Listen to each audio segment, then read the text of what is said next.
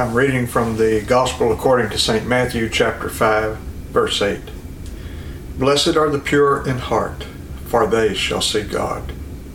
In the name of the Father, and of the Son, and of the Holy Ghost. Amen.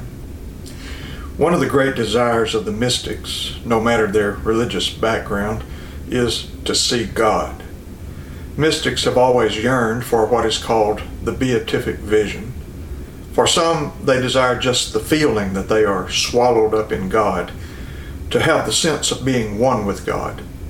Others really want the kind of experience where they see a visual image of God, perhaps a king sitting on a throne, or perhaps just some kind of vision of a bright light.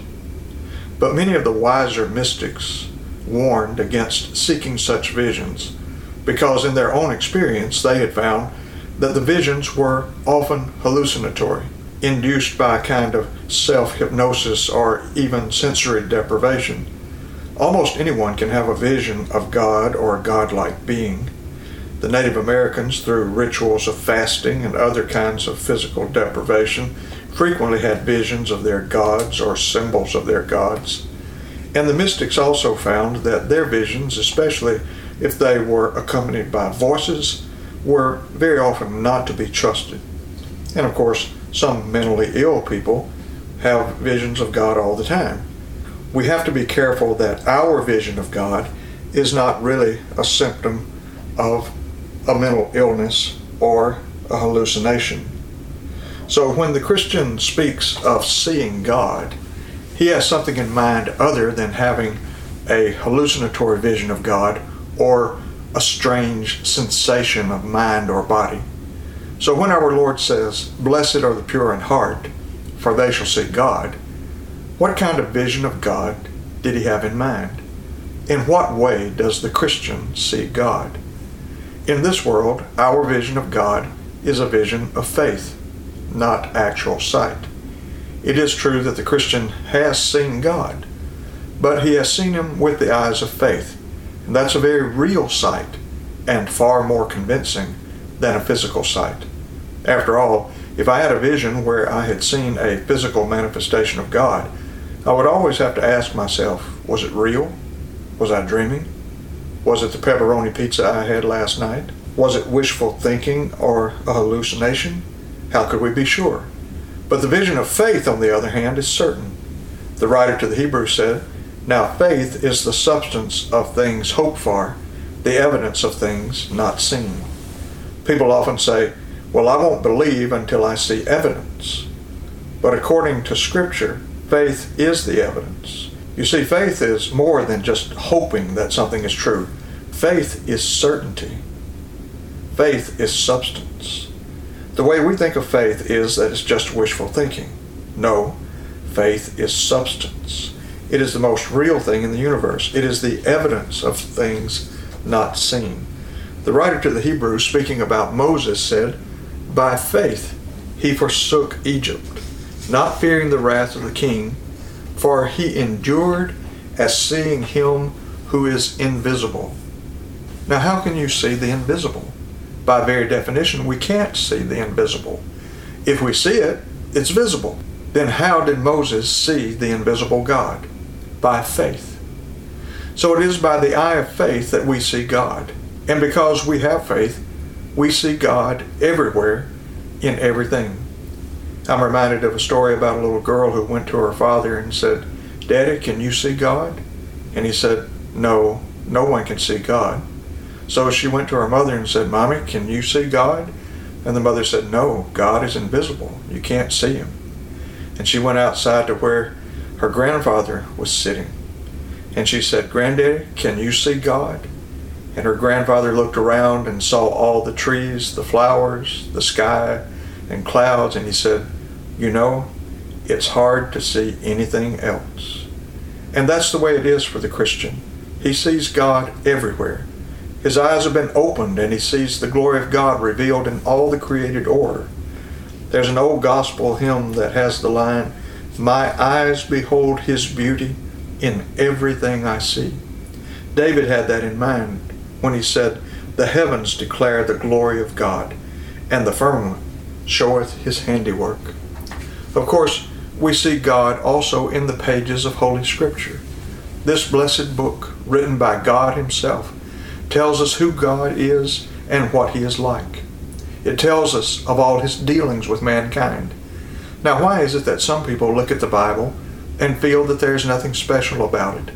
Why is it that some people can look at it and think that it is filled with mistakes and contradictions? The answer is lack of faith. Faith is the only way we can be convinced that this book from cover to cover is the Word of God.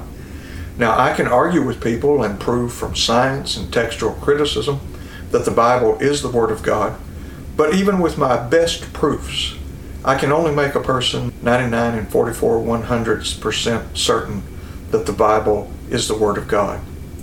But there will still be that last little lingering doubt in the back of his mind.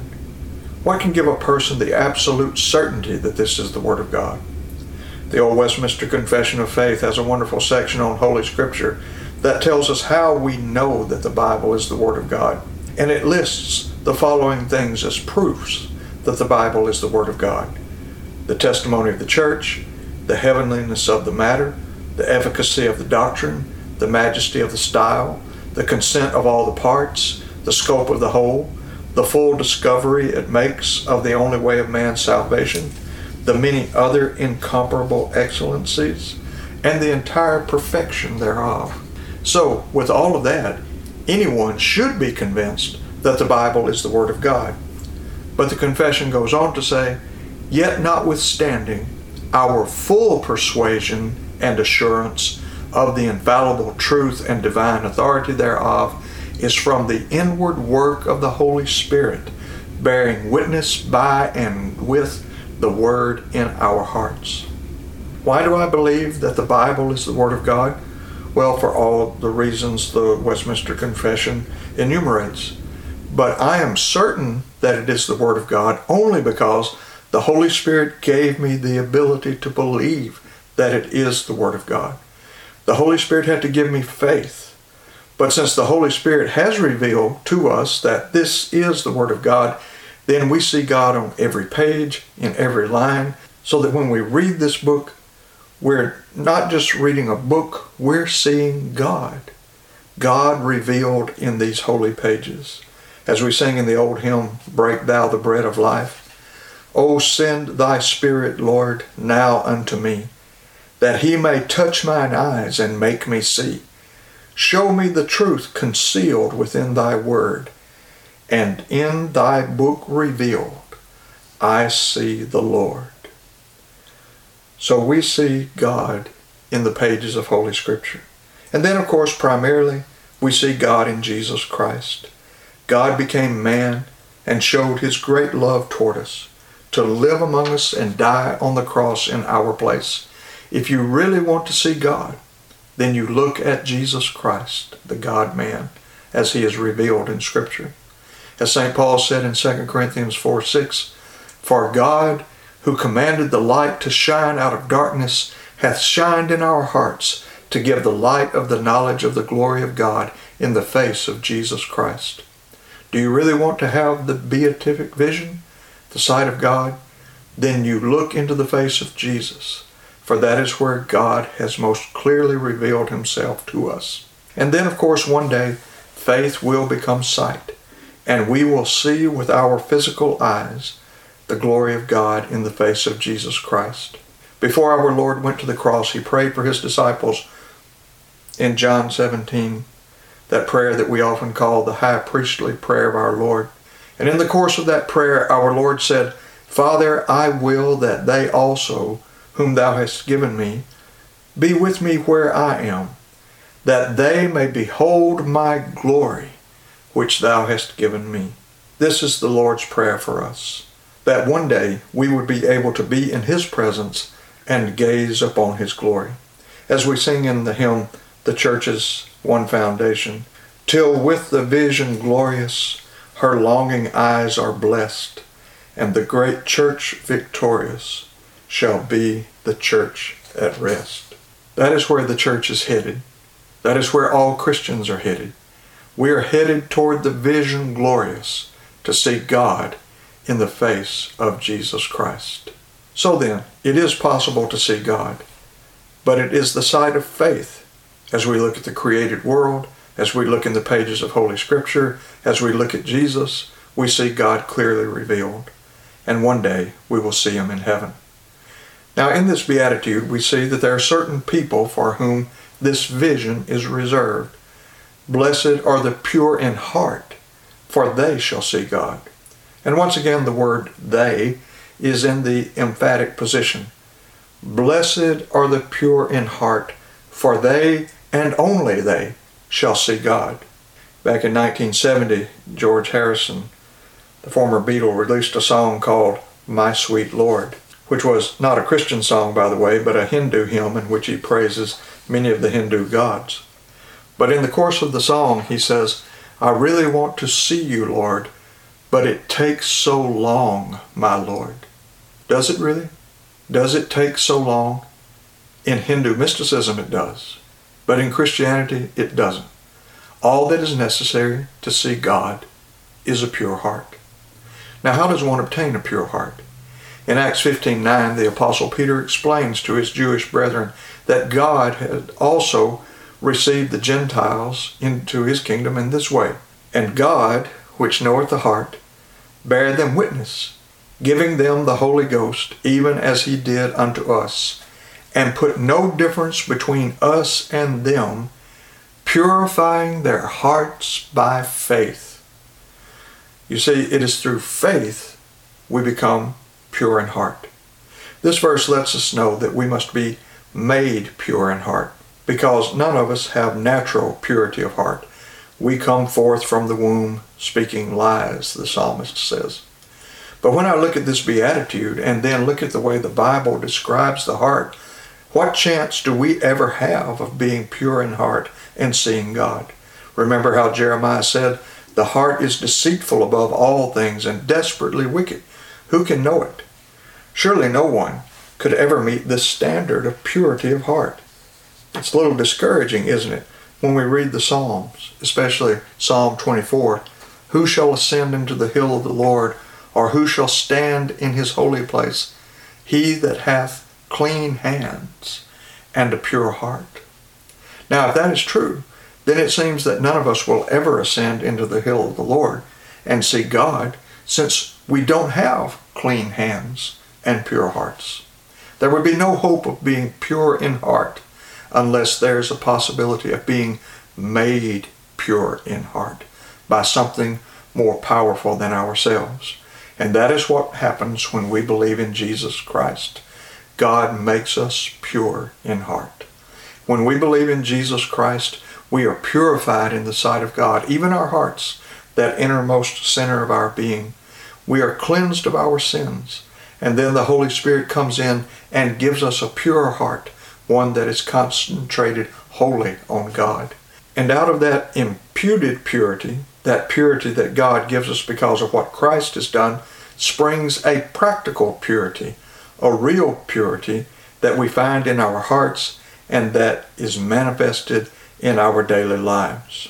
As R.T. France says, this purity of heart describes one who loves God with all his heart, with an undivided loyalty, and whose inward nature corresponds with his outward profession.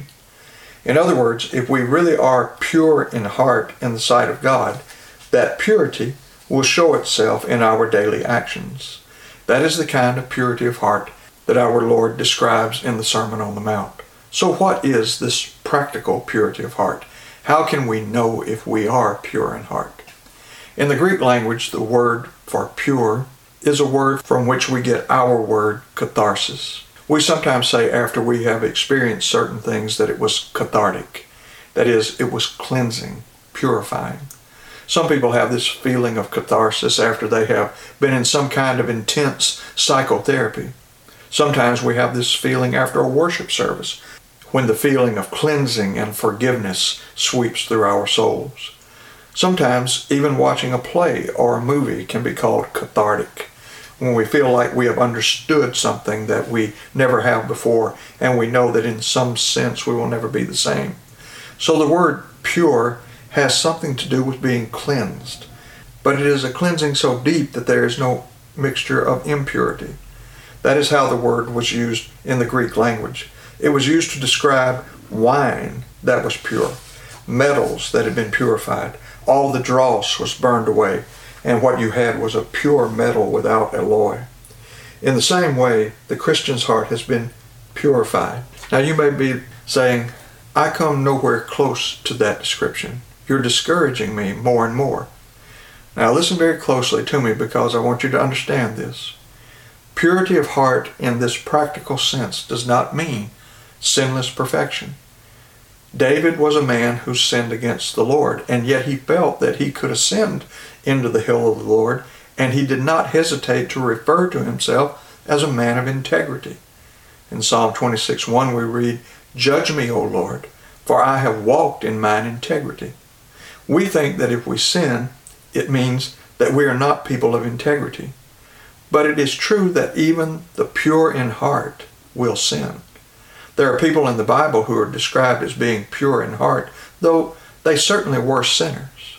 For example, in 2 Timothy 2:22, St. Paul told Timothy, Flee also youthful lusts, but follow righteousness, faith, charity, peace, with them that call on the Lord out of a pure heart. So there is such a thing as praying with a pure heart. But how can that be when we see so much sin in our hearts? Think of it like this. When we speak of purity of heart, we are primarily thinking of sincerity of heart. The Christian can say that though he sins and though he fails the Lord in many ways, nevertheless, he is sincere, because his supreme desire is to become the person God wants him to be. We have this taught plainly in 1 Peter 1:22, Seeing ye have purified your souls in obeying the truth through the Spirit unto unfeigned love of the brethren, see that ye love one another with a pure heart fervently. Today's English version translates that verse, Now that by your obedience to the truth you have purified yourselves and have come to have sincere love for your fellow believers, love one another earnestly with all your heart. Pure love is not faultless love, but it is sincere love, a love with all your heart. In that verse, you see sincere love, love out of a pure heart, described as being unfeigned love. We have several examples of the opposite of purity in heart in the Scriptures. For example, in Hosea 10:2, the Lord describes Israel in this way, Their heart is divided. That is the opposite of purity of heart. The pure heart is undivided. Devotion to God is its supreme desire. In James 4, we have a description of this divided heart where James admonishes the people, Ye adulterers and adulteresses, know ye not that the friendship of the world is enmity with God? Here we have Christian people trying to walk both sides of the street at the same time. They wanted to be Christians, but at the same time they loved the world, that system that was opposed to God. So what does James encourage these double-minded, these people divided in their hearts' loyalty to do? He says, Draw nigh to God, and he will draw nigh to you. Cleanse your hands, ye sinners, and purify your hearts, ye double-minded. There you have it. Double-mindedness is the opposite of purity of heart. Someone has said, the divided heart is a symptom of distraction, even dissipation of the soul, which desires one thing but behaves as if it desired another. The spiritual equivalent of wanting to have our cake and eat it too. Modern psychology describes this as self-defeating behavior and lack of focus. The opposite of purity of heart is half-heartedness. Isn't it true that we are distracted by so many things in this busy, media-driven age?